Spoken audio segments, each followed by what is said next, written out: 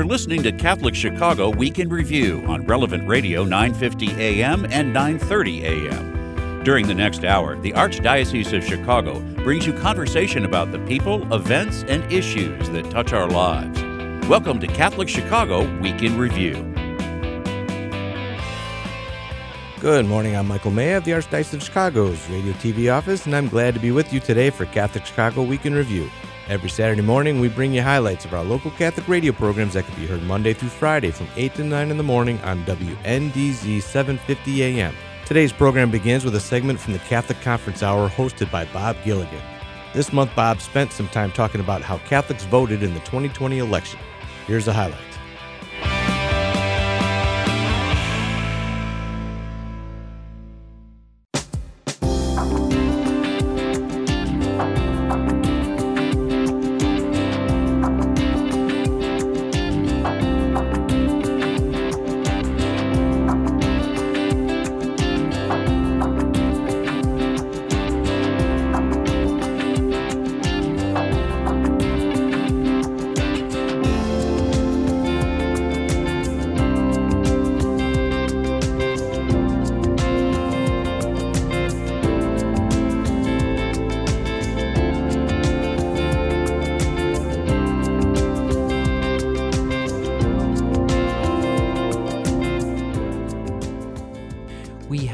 Ryan Burge from Eastern Illinois University, who has written and studied a little bit about how Catholics voted in the last election.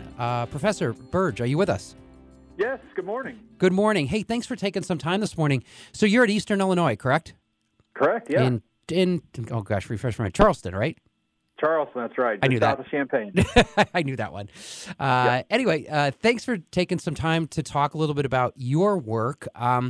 Tell us, I've read different stories and I've received different information about how Catholics voted this past election.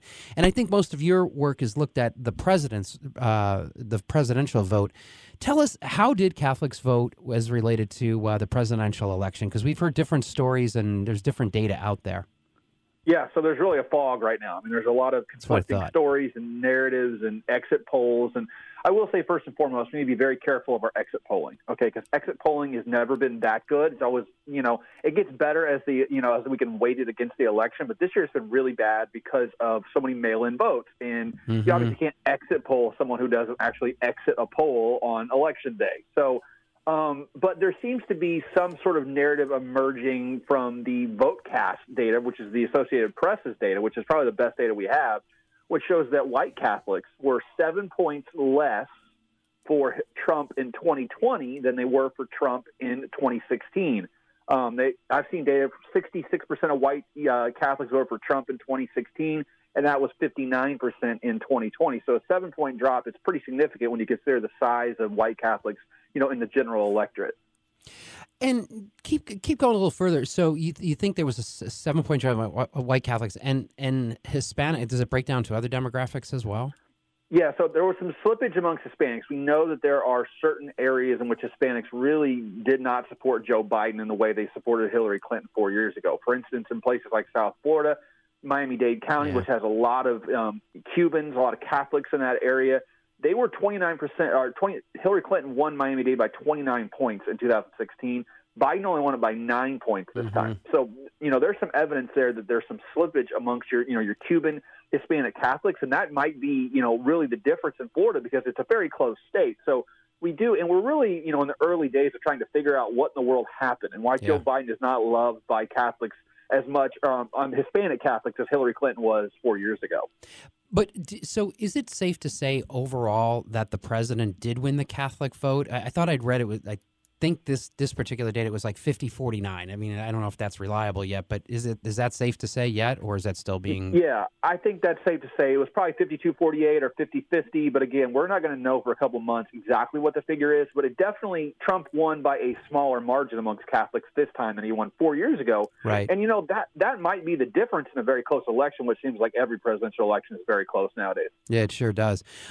So going back to, this is always the question in my world, and I think I probably know the answer to this already. Is it seems that when you say Catholics, that's kind of like saying almost everybody. Is there a difference between, or do you know the difference between those Catholics that proclaim to be mass attending Catholics as opposed to just any Catholic? Because I think those numbers switch a little bit when you look at those that attend mass on a regular basis. Sure. So white Catholics, in my mind, are sort of a less conservative version of white evangelicals. Mm-hmm. But if you compare really high-attending white Catholics to high-attending white evangelicals, the differences between the groups get a lot smaller. And so, your white Catholics who attend Mass once a week or more tend to be almost as conservative and as Republican as your white evangelicals. So they're definitely so for white evangelicals, attendance doesn't drive up the Republican affiliation that much. But for white Catholics, it drives it up a lot more. So being, very observant white Catholic makes you much more Republican than attending church for a lot more for a white evangelical, let's say. Yeah. With some assumptions, you can drive. Will they actually poll that question? Will they delve further down into that yet, or you think that's where the analysis will end? No, so when we get the real good data, the one that I use it comes out in March or April, and it's been weighted, it's been voter verified, and they ask questions about church attendance. So that's really when we can start seeing these really minute differences. And the size of those data sets is 50, 60, 70,000 people. So we can really kind of dive into, men versus women, white versus non-white, attending weekly versus attending never. Right now, we got just one cut at the data, and it's really crude. So we're really kind of guessing, educated guessing at this point. Yeah. You'll be really happy when that data comes out. That's the happiest 2 weeks of my life when all that data drops, and I can just start cranking out analysis and really get under. But for me, it's good because I get to understand the story of the religious foe. So it helps me and it helps the community. So I just love all that. Yeah, I'm sure. I can tell the tone in your voice. You're kind of all geeked up about that stuff. Hey, different strokes, right? Ryan, is there? You may not poll this question yet or know the answer to it, but is there any message in particular that you think appeals to Catholics as opposed to people in the general population, or is the truth that the messages are pretty much the same no matter whether you're Catholic or not? I think that's a good question. I think that the one thing that seems to be emerging from the data is that Donald Trump was a strong choice for Catholics in 2016, but things that have happened in the last 4 years have really soured them on Donald Trump, which sort of tells you, I think, a lot about the Catholic vote, which is it's more of a swing vote. It's not so, strongly aligned with one party or another like your white evangelicals are, or let's say your black Protestants are, right? So really the candidate matters a lot for the Catholic vote. And I think Donald Trump, by his actions and by the coronavirus and by, the impeachment and everything else, it does seem like that he lost 5, 6, 7% of white Catholics especially. And, what we talked about, in an election where things are so close, 5 or 6% of white Catholics, which are 20% of the population, by the way, if you lose 5% of that, you're losing a point and a half. And remember, the states that mattered a lot this time around were Rust Belt states like Pennsylvania, Wisconsin, Michigan. And those are states that have large contingents of white Catholics. Between 20 and 25% of each of those states is white Catholics. So, if you lose 8% of 20%, that's a point and a half. Yeah. You lose a point and a half, that's enough to lose all three of those states and not get you a second term. So, I think that Catholics are really, truly one of the swing religious groups in American life today, and one that's large enough that can actually have, national implications on the outcome of the race. And that could be why I know there was a lot of money spent on Catholic outreach. Hey, being in the position I'm in, I get most of it. But I probably... maybe it's just me, but I think I received more information from the Trump folks than I did from the Biden people. But I probably wasn't in the target for the Biden people, in that because of my job and some of the interactions we've had with the administration, I was just bombarded with information from the Trump campaign. Yeah, so what a lot of people don't realize is these campaigns are doing internal polling all the time. They're just churning all kinds of data to try to figure out how to target, right? So they were probably polling on religious groups consistently all the way back to, let's say, March or April, as soon as Biden became, sort of the nominee. And they probably saw some softness amongst white Catholics especially. Sure. And so they started targeting to those specific groups because they realized that Trump can't win unless he gets back to that level of support he had 4 years ago. So what you really see with things, and they also micro-target, like you just talked about. They say, okay, we're losing with white Catholics, but where are we losing for 2016? Is it those who have higher levels of education, higher levels of income, or lower levels? Is it certain regions? Is it certain, racial groups? Is it men versus women? And they have, detailed voter files on everybody in the country, so they can send, postcards and leaflets and everything to groups they think have defected from 4 years ago. And it does seem like the Trump campaign was pretty convinced that it was losing ground with white Catholics and did dump a bunch of money into mailers and outreach to white Catholics. But also, I don't think it was that successful at the end of the day, because we saw those numbers slip and slip and slip and never really come back the way that Trump needs them to come back for him to win. Do you think things like Mr. Biden walking around with rosaries, and I hear that people talk about that a lot, is that effective?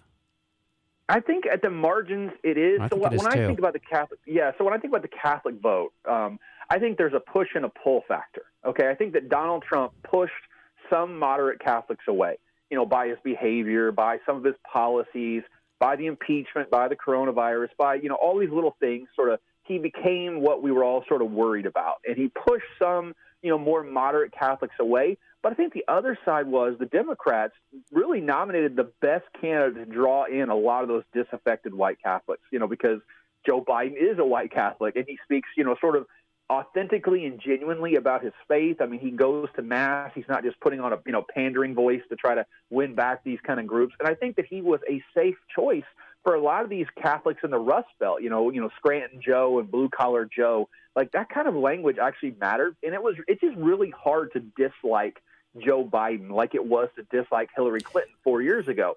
So, I think Trump pushed some of them away, but then Biden was just a guy it was easy to vote for Joe Biden. It was much easier to vote for Joe Biden than it was for Hillary Clinton 4 years ago. And I think those two factors together are really the reason why those 5, 6, 7% of Catholics peeled off this time and went for Biden and went for Trump in 2016.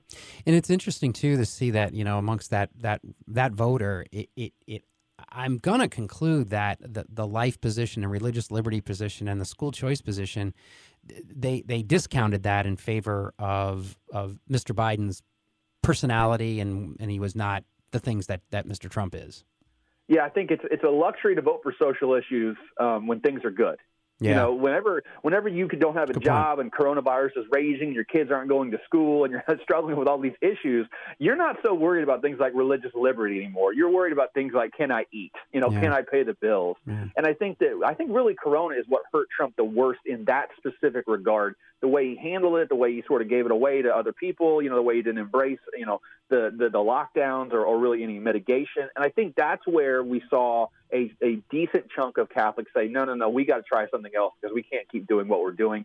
And listen, like we talked about, you lose 1%, that's right. That's the whole election. It doesn't take a whole lot. So does I guess this is my final question. Does the Pope matter? I mean, it does seem like there was a little bit of an embracing there of the Pope. Does the Pope have any influence on this, do you think?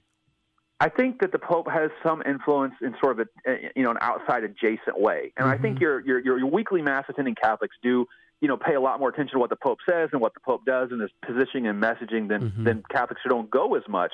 But I also think it's clear that the Pope has not endorsed Donald Trump. I mean, in various ways. Right. He has made some yeah, exactly. Yeah, right. So he's kind of undercut the Trump message, and he also sort of, somewhat embraced civil unions a couple weeks ago. So, I think there was definitely a move from the Pope to move the Catholics back to the middle. I know he has to be an international Pope, obviously, for every country, but American Catholics matter a lot in the grand scheme of things. So I do think that, there's just this feeling you get with Pope Francis that I think was different than prior popes, especially on issues of politics. And I think it did give some Catholics in America license to maybe not vote for the pro-life candidate, maybe vote for the candidate that they favor on other types of issues like economic issues, which Francis does talk about a lot. So it's hard to look in the data and find that direct connection, but it does seem like there's sort of a shadow there of Pope Francis in the white Catholic vote especially, and we did see those white Catholics defect just enough. So, I mean, we'll be pulling all this apart over the next weeks and months and years to try to figure this out, but it does feel like there was some sort of subtle shift in the last couple of years, and Francis was probably part of that as well. It's going to be interesting to see where we go from here as the Republicans, I think, we'll see what happens. But I think one of the things that's interesting about this election is they did better with some African-American demographics and with some Hispanic demographics. And it's going to be interesting to see if that was just a one-time deal, if they can build on that. And it seems like the parties are shifting a little bit, where the Democratic Party is kind of becoming the party of, Wall Street and the elites in some ways. And then the Republican Party seems to be shifting its message. And this is largely because of the president's message about working class issues and strong defense and, sort of anti-immigrant. And so it'll be interesting to see if that moves at all, or if this was just a one-time deal. I think that 2024 is going to be a really interesting election because it's open on both sides. Do they run another, Trump-style Republican, or do they go back to the middle for the Republicans? And who do the Democrats choose? Does Kamala Harris, or does Biden run again? Right. There's so many questions for 2020, 2024. It's going to be fascinating. Yeah, I don't think this is over. I think Trump's not going away either. I think he's he said he's not going away. Yeah, so, see what happened this weekend. But his health might keep him away, though. I mean, he's going to be 78 years old in 2024, so we don't know where he's going to be health-wise. I know, it's amazing. Suddenly men in their 70s are like the prime guys. I know. Our thanks to Bob and his guest for that great insight. Our next segment comes from the Good People in the Evangelization and Missionary Discipleship Office. During their program called On the Way, host Beth White and her guest looked forward to the Thanksgiving holiday in the midst of a pandemic. Let's listen in.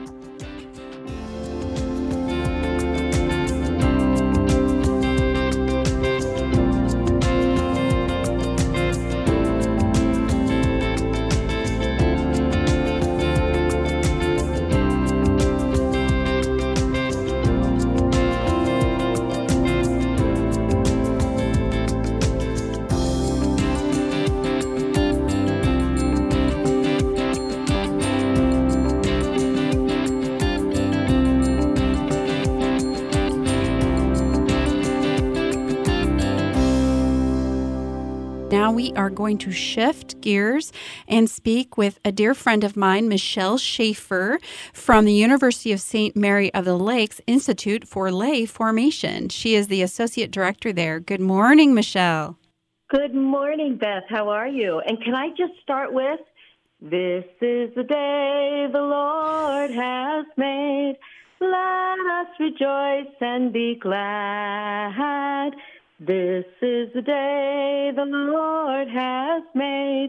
Let us rejoice and be glad. Wow. Thank you, Michelle. All right. So I want all of our listeners to know that Kevin and Michelle are probably the two most positive, energetic people that I know. And so we've got you awake, I hope, on this Wednesday morning. And Michelle does not drink coffee. So no, never have. We'd be afraid if she actually drank coffee. Yes. So thank you for that. That's beautiful. It's beautiful. Well, we got to, sing it when we mean it. And if we're talking about some gratitude, it just bubbles up in you. So she just transitioned for us. So we're going to talk a little bit with Michelle, as I mentioned at the top of the show, about Thanksgiving and gratitude. And this has been quite a year for all of us, 2020. I know that every time something bad happens to someone, I now say, well, 2020 just keeps giving. There was a big water main break in downtown Chicago earlier this week. And, I was like, wow, there you go. So as we enter Thanksgiving time, I asked Michelle, who is a very positive person, to just, and it's real, it's a joy that comes from her relationship with God, from her relationship with Jesus, and it is authentic and real, and I've known her for years. And I thought of you because gratitude isn't something that's maybe natural for folks this year, as we're being told that our Thanksgiving tables need to be limited to the people in our homes. There's a lot of stress. People have buried people that they love this year and haven't been able to have proper funerals. They haven't been able to have weddings that they had always dreamed of.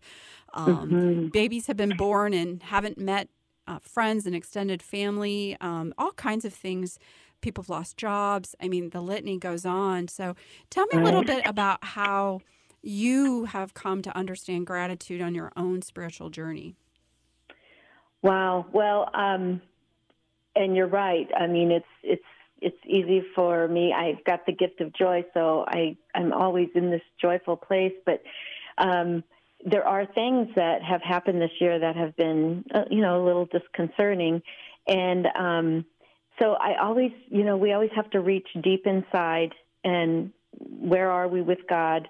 I love that the Lord has given us, He's given us so many scripture passages. One of my favorites is, do not be anxious about anything, but in all situation, by prayer and petition and thanksgiving, present your requests to God.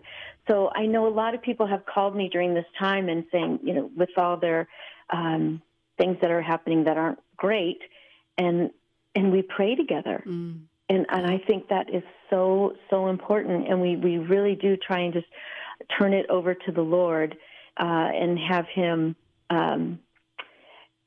just be there. Just knowing God's with us a lot of the times is all we really need, but just that comfort and peace that only He can give us.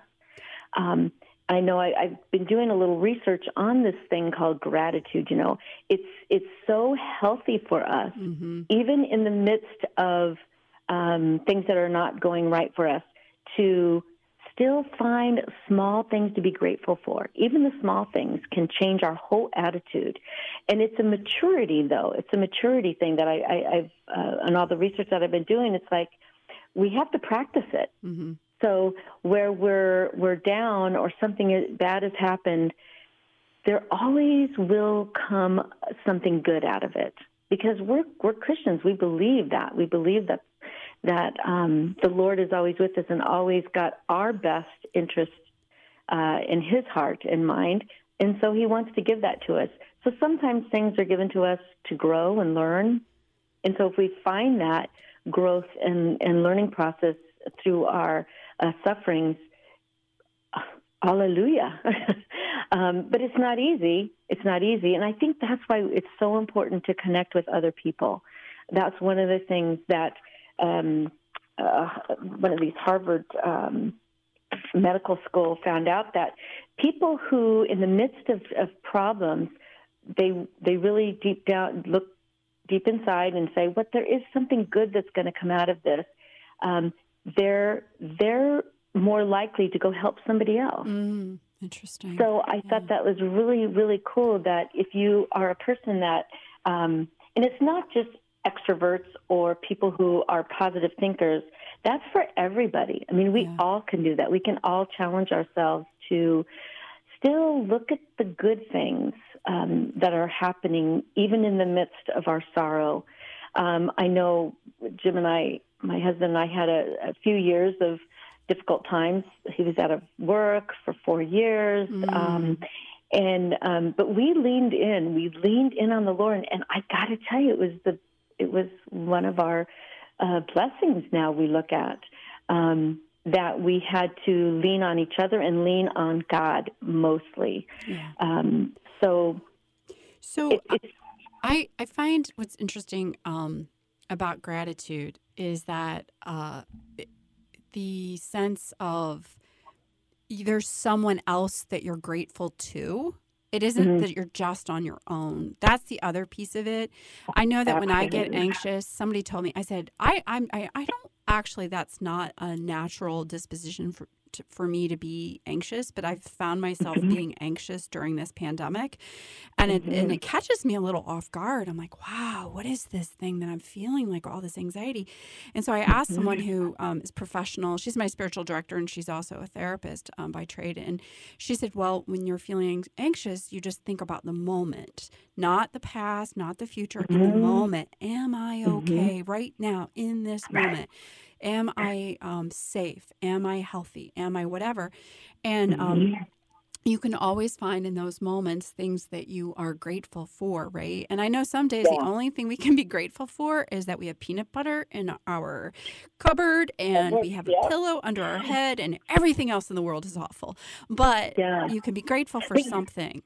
Yeah, and you know what? You hit on a very, very good thing that also is in this research, is that we're grateful for somebody else. Yes. So I did have a friend just call me, and she said, I really need help, but I'm really I don't want to ask for help because everybody's in the same boat. I go, no, you need to ask for help because then you're blessing people too. You're letting them have a blessing. You know what I mean by that? Like you're letting them help you, so they're going to receive a blessing. So I'm helping you. You just made me think about a very dear person that was on my journey. His name is Lenny Zakem, and if you've ever been to Boston, Massachusetts, there's this huge bridge, and it's called the Zakem Bridge.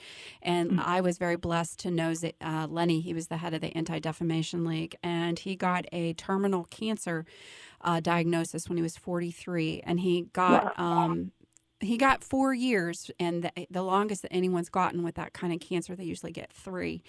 And I was young. I was in my late 20s, early 30s when I encountered him. And oh my gosh, he just really formed me in a lot of ways. And that was what he talked about, Michelle. He said, I said, gosh, it must be hard to die. He goes, Beth, every one of us are dying every day. I just literally know I don't have an extended period of time, so I'm living every day. I'm not dying. I am living. And he did. Yeah. And he said that one of the most painful things, Michelle, was that when he was a helper, he was one of those guys that helped everybody with everything, and people stopped asking. And he goes, he said to people, then I should just die right now. And they're like, well, no, we don't want to burden you. We don't want to bother you. And he's like, but that's what we do for each other. If I don't help you and if you don't let me do that, then you're taking a part of who I am away. And I was like, whoa. And that really taught me about, we get out of our own headspace when we recognize other people are struggling, right? Exactly. And this person has so many people helping her already because she's a widow and she's older, but it was great that the Lord put that on my heart to tell her. And, and she's like, I am going to call them personally, and it's kind of like that pay it forward type attitude too, and that's what the researchers have found, that once you have been helped by somebody, you want to go and help somebody else. Yeah, so absolutely. it's really a domino effect. It's empathy, so to speak. Yeah. And of course, there's super awesome ways out there.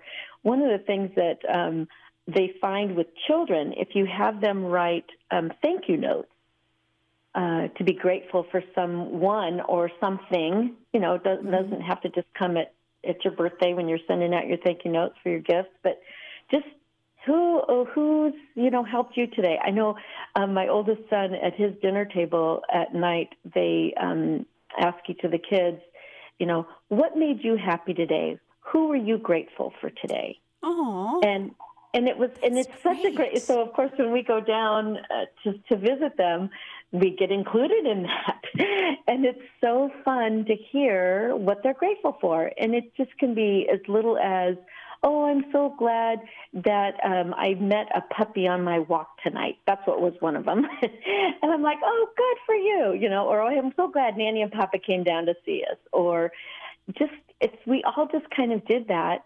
It just lifts your spirit, lifts your heart, lifts your attitude. There's another passage that I really like. It's 1 Thessalonians in chapter 5, 16 to 18. It says, rejoice always, pray continually, give thanks in all circumstances, for this is God's will for you in Christ Jesus. And I really love that. In all circumstances, give thanks. Like I said, Jim and I were going through some hard times, and I started praising the Lord, just outright, just praising the Lord. And my husband looked at me like I had 3 heads.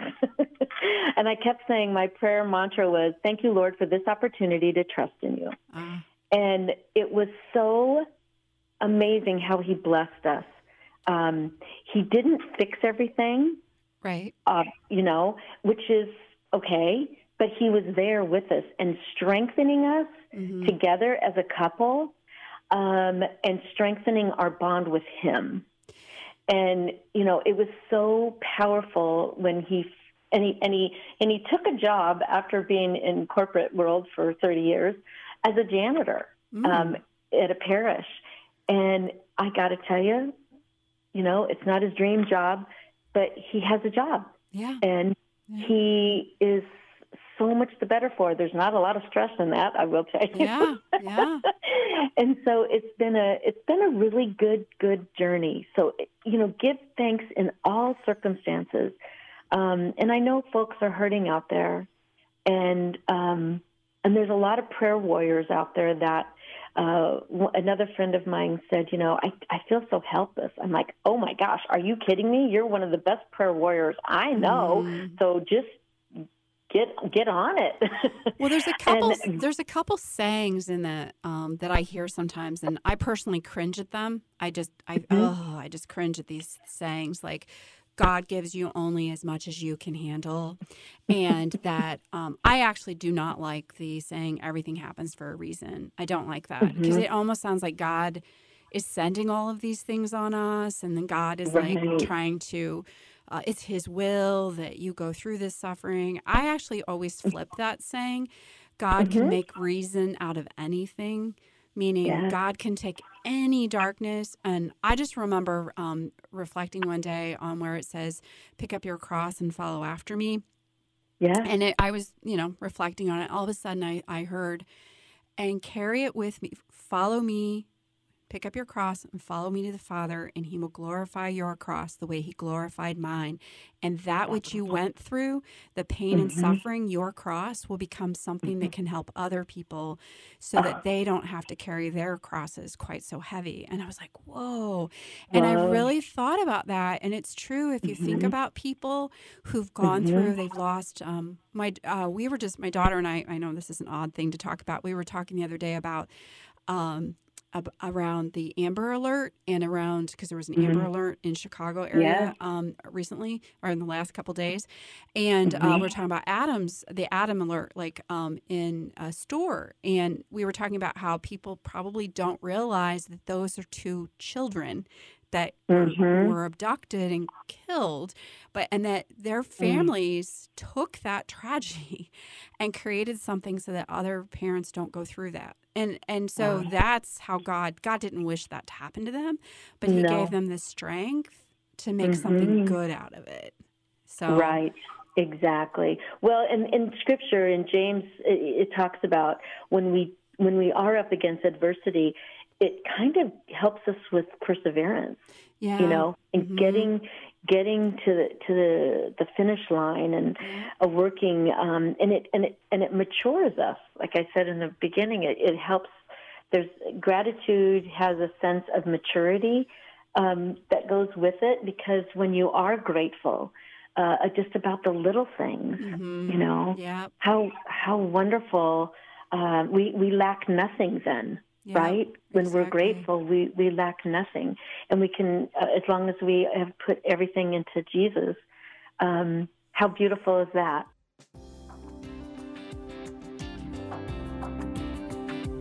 Our thanks to Beth and her guests for that inspiring conversation. Here's a reminder that you can listen to all of our radio programs live or at your convenience by going to radiotv.archchicago.org. That's radiotv.archchicago.org.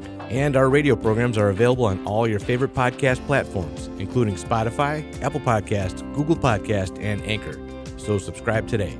This week on Catholic Schools Today, Superintendent Dr. Jim Rigg talked to guest host Vince Girasoli and gave an update on Chicago's Catholic schools.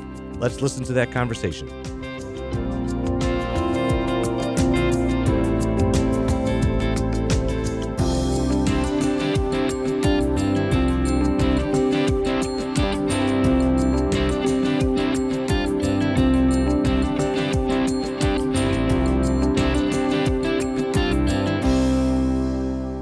On the line with us, Dr. Jim Rigg, the Superintendent of Schools for the Archdiocese of Chicago.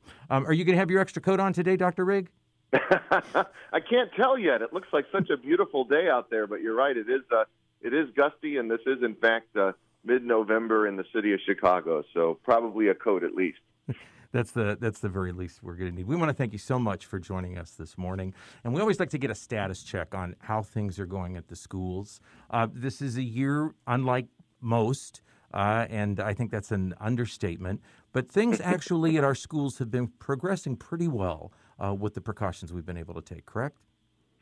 Yes, that's correct. This has been a very unusual and complicated year for anybody in education, and Catholic education in particular. But as you know, Vince, we did make the commitment to reopening our Catholic school system for in-person instruction.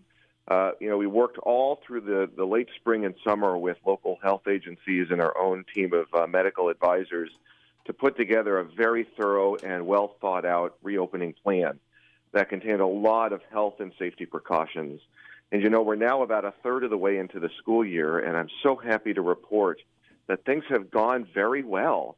We have minimal, if any, evidence that there's been transmission within our schools.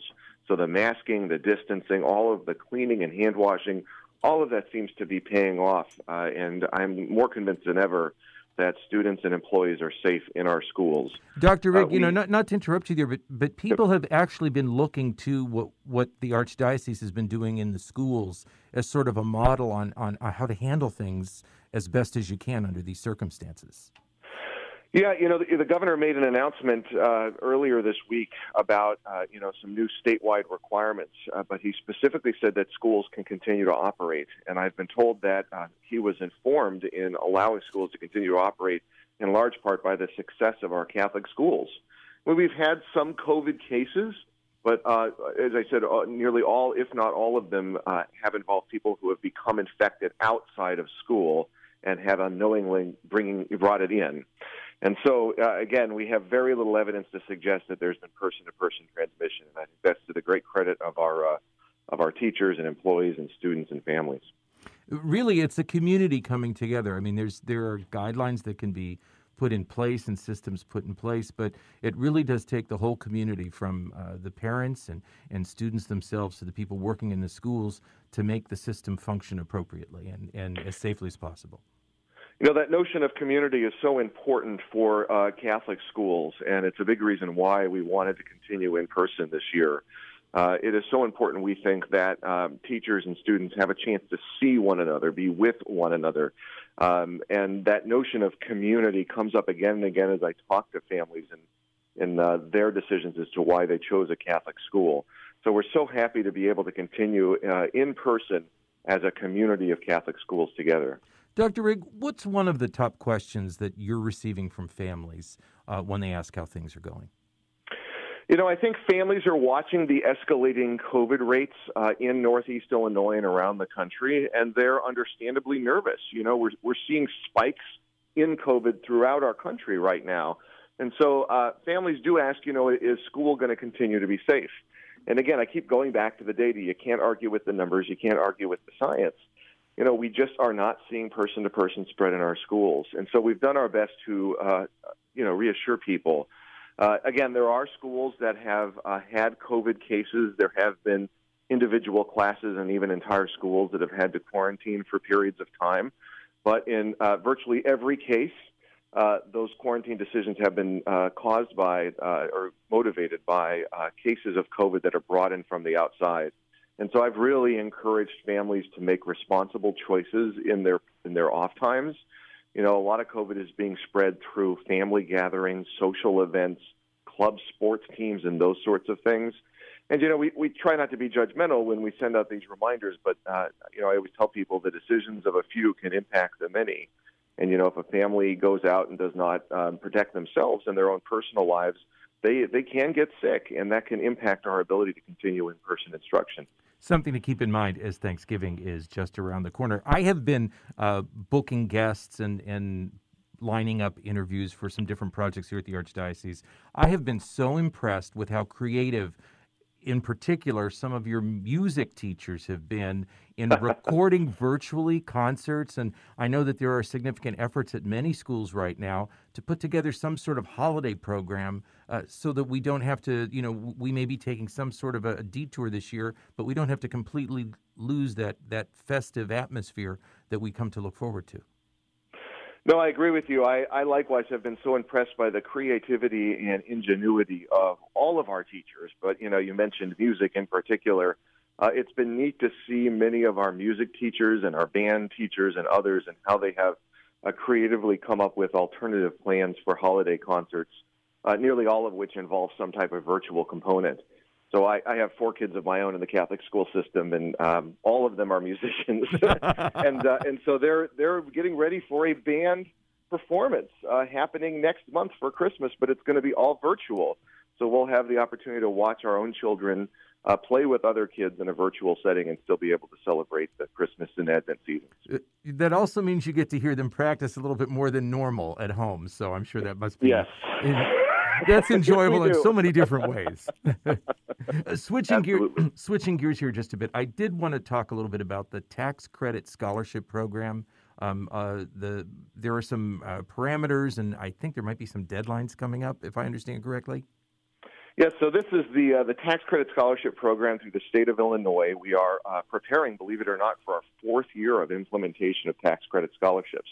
So we're doing some special appeals as the calendar year comes to a close to any individual who pays taxes in the state of Illinois, which is, by the way, all of us, should be all of us. And so everybody's got a tax liability, and through the tax credit scholarship program, you can dedicate some of your state taxes to scholarships for kids in private schools. So if you go to our website, archchicago.org, you can find out more information about tax credit scholarships. And starting on the 1st of December, running through February of 2021, we have a 2-for-1 matching program. That's the most incredible part of this. I was reading up on that just a little bit, and that really sort of, gets more bang for the buck. It does. We have a set of donors who are supporting this 2-to-1 match, but if you dedicate any portion of your tax liability to tax credit scholarships, we have a set of donors out there that will match it 2-for-1. Again, starting December 1st through February. More information up on our website. Okay. Now, I don't hear anybody rehearsing right now, so I guess you have just a moment of calm. I know you can't stay with us for the full hour this morning, but I sure want to thank you for joining us today, keeping us up to date on what's happening in the schools. Do you know when the band concerts are? Do you attend just one band concert, or is it 4 different ones with the 4 different kids? I have 2 kids in high school and 2 kids in grade school, so that's 2 different concerts. Fortunately, not 4. I love Christmas concerts, but I don't know if I want to go to 4 separate ones. And a big thank you to Dr. Rigg for that great information on our Catholic schools. Our final segment today also comes from the schools program. Guest host Vince Girasoli and his guests highlighted the Catholic High School's placement exam that is coming up on December 5th. Here's a highlight of that conversation.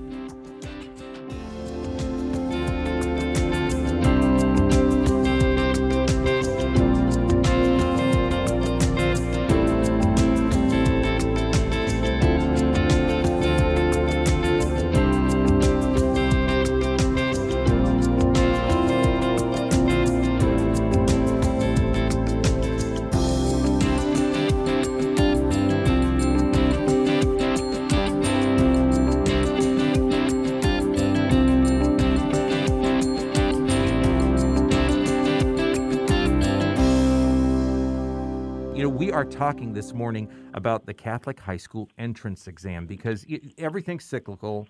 Everything's always about, look at the calendar, what's coming up. And if you are an 8th grade family in particular, you have been noticing, maybe have that date circled on your calendar about the Catholic high school entrance exam. This year it is on December 5th. It's a big decision, deciding which school you're going to go to, what's going to be the best fit for your family. And then you also want to do well on that exam. So it's December 5th, and students should go to the high school that they hope to attend next year, and that's where they can take the exam, but you have to register for it. So I'm going to give you a website now. This is where you would register for the exam. It's at schools.archchicago.org. And so many Catholic schools to choose from. It was difficult to choose which ones we could highlight this morning. But we're going to travel on out to Belmont-Cragen to the Catholic high school that I believe is not only the oldest Catholic high school in Chicago, I think it's the oldest high school in the city of Chicago, not just within our archdiocese. And we're talking about St. Patrick High School. And joining us over the phone is Dr. Joseph Schmidt. He's president at St. Patrick High School, and Mick O'Rourke, who's board chairman. He's also a 1986 alumnus and a current parent. Good morning, gentlemen. Thanks for joining us. Hey, good morning. Great to be with you. It's good. Thanks for taking time. It's always nice to be on the show. We were on last year with Father Greg, and we had a great time, so it's nice to be with you today. Well, okay, I'm just a substitute, so I'll do my best to get the bus where well, it needs to go. You have to tell bad jokes, then. You have to tell bad white, and you have to be a White Sox fan. Hey, good morning, Mac. It's good to have you all here. You know, I've had the pleasure of visiting your school, and I'm not just saying this. You can feel that it's a wonderful environment. You can just feel that there's a caring atmosphere there, and that the students there are dedicated. I know this has not been the easiest of years for everyone, but in years past when I've been able to visit there, I always left with a really good feeling about the school. Dr. Schmidt, it does have a bit of a storied history here in Chicago. It's been around since 1861. It really does. We're celebrating our 160th year proudly this year at St. Patrick High School. Of course, our roots are downtown at the Splains and Adams. And we're going to have a big celebration, hopefully live at Old St. Pat's with Father Hurley on Sunday, May 23rd, celebrating our 160th year. And we're proud of that because we are the northwest side of Chicago, and so proud to be able to serve in the great city of Chicago. You know, I'm sure you bump into families from time to time, and they have many choices to make. And some of those choices are whether to attend a tuition-based school or not. And some of those choices are whether to attend a faith-based school or not. What is it? You have to have that elevator speech we always hear about. What do you tell people in a nutshell why an education at St. Patrick is really a good choice? Well, first of all, we have a great academic school. But we just have a camaraderie and a brotherhood at St. Pat's that is really unmatched, and it's something that we work on. That environment you talked about, you walk in the front door and it's friendly, and teachers care. As the founder of the Christian Brothers, St. John Baptist de La Salle, would tell the early brothers, "Look, you better touch the hearts of these students," and that's the important part of going to school, and we take that very seriously. Mick, you attended school there, and it's obviously a choice that was good for your family as well. Just speaking personally on in your own life, how did your education stay with you as you went on your life journey? My education stayed with me in that I attended a Catholic college. I attended Marquette University, and then when my wife and I started our family, we moved to St. Mary of the Woods, and that's where we knew Father Greg from. So I guess, and our kids have gone through Catholic schools and they're in Catholic colleges now. So I guess the foundation that was built for me, and then my wife attended Mother Karen in Catholic high schools, has led us to continue that onto the next generation of our kids with Catholic education. We're huge believers in Catholic education. And if you ask about the elevator speech I give, is we build that foundation to form young men to leave our school and be successful citizens in the world that we live in, which is it's a kind of a strange world right now. So we figure we put out a great product, but it's also they leave and they know that there's 160 years of legacy to support them, and that's so important. Did you have to have a conversation with your kids, or did it just come naturally that this is a good choice for them in particular? It's such an interesting way to ask that question. It did come naturally. We don't tattoo them when they're born with a shamrock. That's a rumor. I don't want that to be believed. But it did come naturally. But it was all about the Catholic motto. We believe in the Catholic education model, and they've heard my wife and I say that from day one. So I guess that's where it started, and they believe that St. Pat's would be the one. And my son that's there as a sophomore now, I asked him last night at dinner, I said, "How's everything going at school?" He says, "I'm just so happy to be in the building." And we've had our kids in the building this year, which is absolutely fantastic. And Joe should touch upon what we did for our families just recently with regard to the Shamrock Cares Fund. Tell us a little bit more about that, Dr. Schmidt. Yeah, I'd be glad to. So, board approved.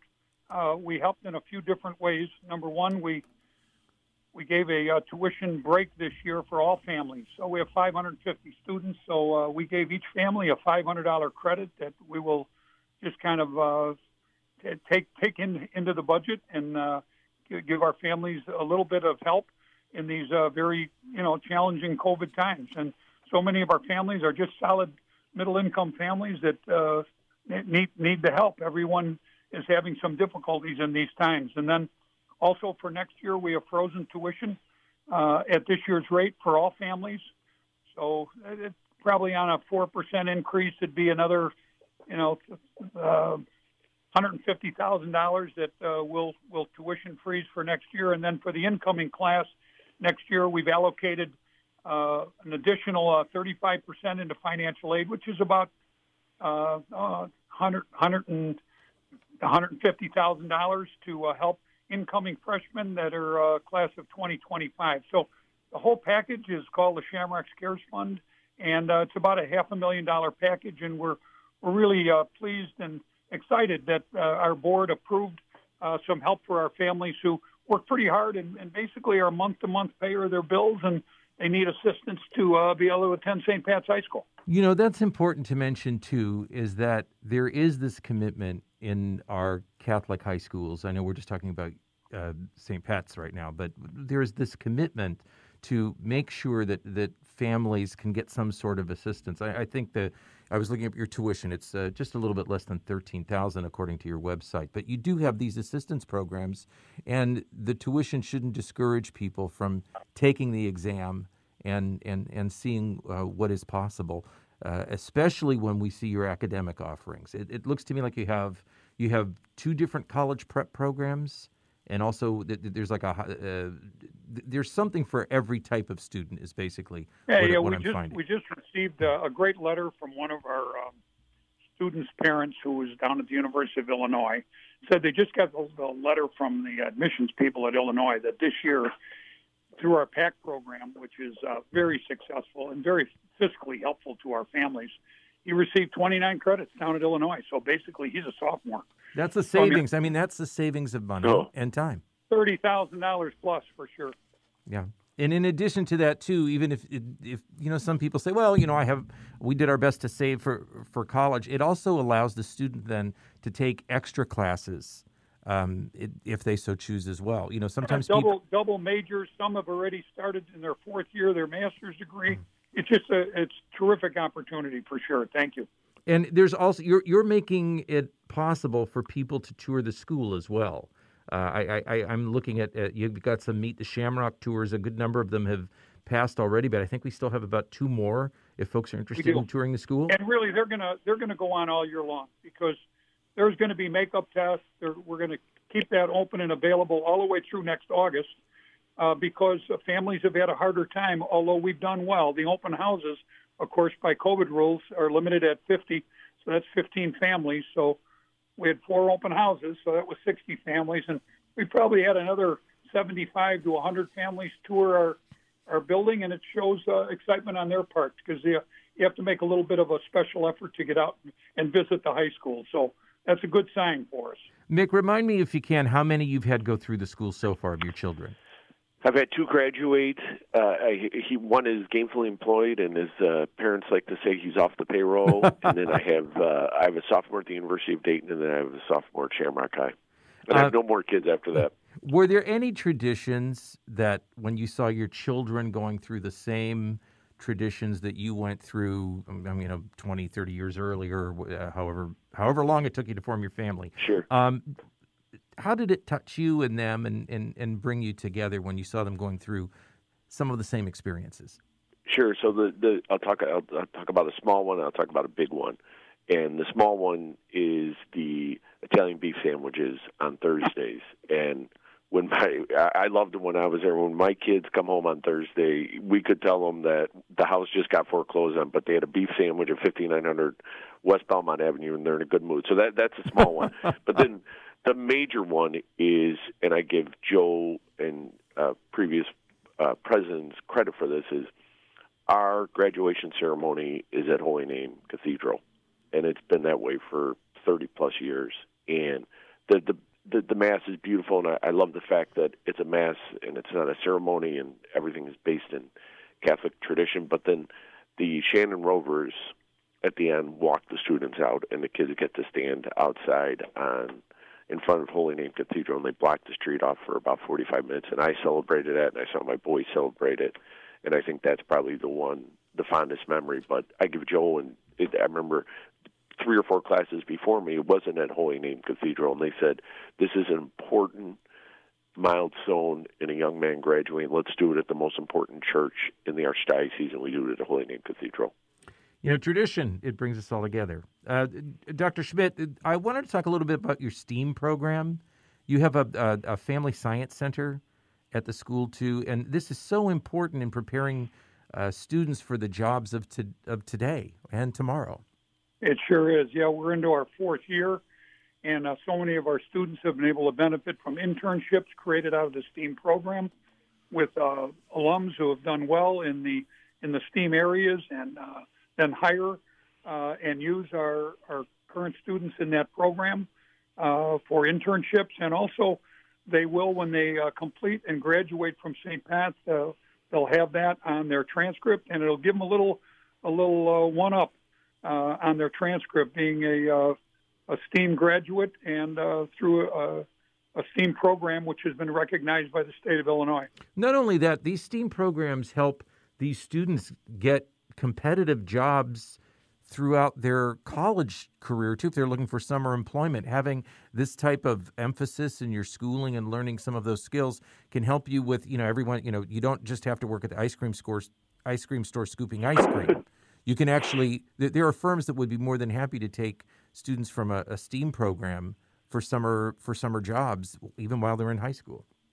And we've got a great connection also with Lewis with their engineering and aviation program, where their instructors come out and teach. And we're well connected with the Shedd Aquarium, and there's lots of jobs and internships that are going to be available to St. Pat's graduates through the Shedd Aquarium. So, there's a lot of great opportunities here at St. Pat's, and we're pleased that we're able to offer them to our young men. Part of the reason we're speaking with all of you today is that we want to remind folks to sign up for this year's entrance exam. And we've mentioned the date. It's December 5th. Is there anything special you want to say to the families out there about signing up for the exam? Well, I guess you want me to take that, Nick? Oh, sure, because you're the educator. I'm not. Oh, yes, I'm just here for my good looks. Which is why we're on radio, by the way. Yeah, exactly. No kidding. Either, you want to sign up. You're allowed to register at the Catholic schools now, so that has been open since the 13th of November, so please do that. And the exam is going to be in person at the schools, but you can also sign up online if you're sensitive to that. Although the buildings are safe, St. Pat's, we haven't had a COVID case mitigated inside the building since we started this school year. So the buildings are clean and safe, and we follow all the COVID protocols. So please, when you sign up, know that you'll come here to St. Pat's and take the test here in the building. But if you so choose, just like during the year, we have a percentage of our families, because we have a very, very good online program here at St. Pat's, and we've got about 20% of our families that have chosen to go full-time online, where the other 80% of students are in a hybrid form where they're in school every other day. So that's a little bit of the information for the December 5th test. And just real quickly, Mick, this is really an angst-ridden time when you have to take this exam. Any advice to parents and students about to take the exam that you can say to set families at ease, and coming from a family perspective, not from an educator perspective? So, we're extremely lucky and blessed in the Chicago Archdiocese to have so many great choices in high schools. And you have the single-sex model, you have the co-ed model. You just have to do what's right for you and your family. And so, I look back at when I went to St. Pat's, there wasn't the angst that is going on now with our kids. We just, we went to this neighborhood school. We are lucky that we have these choices, and it's important. And so the child has to have input, the parents have to have input, and it really becomes a family decision. And that's what I encourage families to do, is sit down and have that open conversation with your child about what are you trying to accomplish in these next 4 years. And just relax when you take it. And just relax when you take the test. Exactly. That's all you have to do. Remember to relax when you take the test. Oh, boy, did I enjoy... And bring two number 2 pencils. That's right. Bring those two. And before we say goodbye, when can I get that Italian beef sandwich? What day of the week? Thursdays or Fridays. Come to Shamrock High. You may see me at the door to the school. Oh, we'd be honored. Please come by. We close today's program with an important reminder that you can attend Mass online by visiting our website, archchicago.org. That's archchicago.org. The Masses are also available on Facebook and our YouTube channel. youtube.com/CatholicChicago. Our thanks to ABC7 for televising our English Sunday Mass at 9:30 in the morning, to Univision for televising our Spanish language Mass at 10 a.m., and Polvision for televising our Polish language Mass Sunday at 9 a.m. and 3 p.m. Thank you for listening to us every Saturday morning on Relevant Radio 950 and 9:30 a.m. I'm Michael May for Catholic Chicago Week in Review. Have a great weekend, everybody. Join us every Saturday morning for Catholic Chicago Week in Review. You can stream our programs live or listen to past programs by visiting our website, archchicago.org, and clicking on Radio TV. And please connect with Catholic Chicago on social media.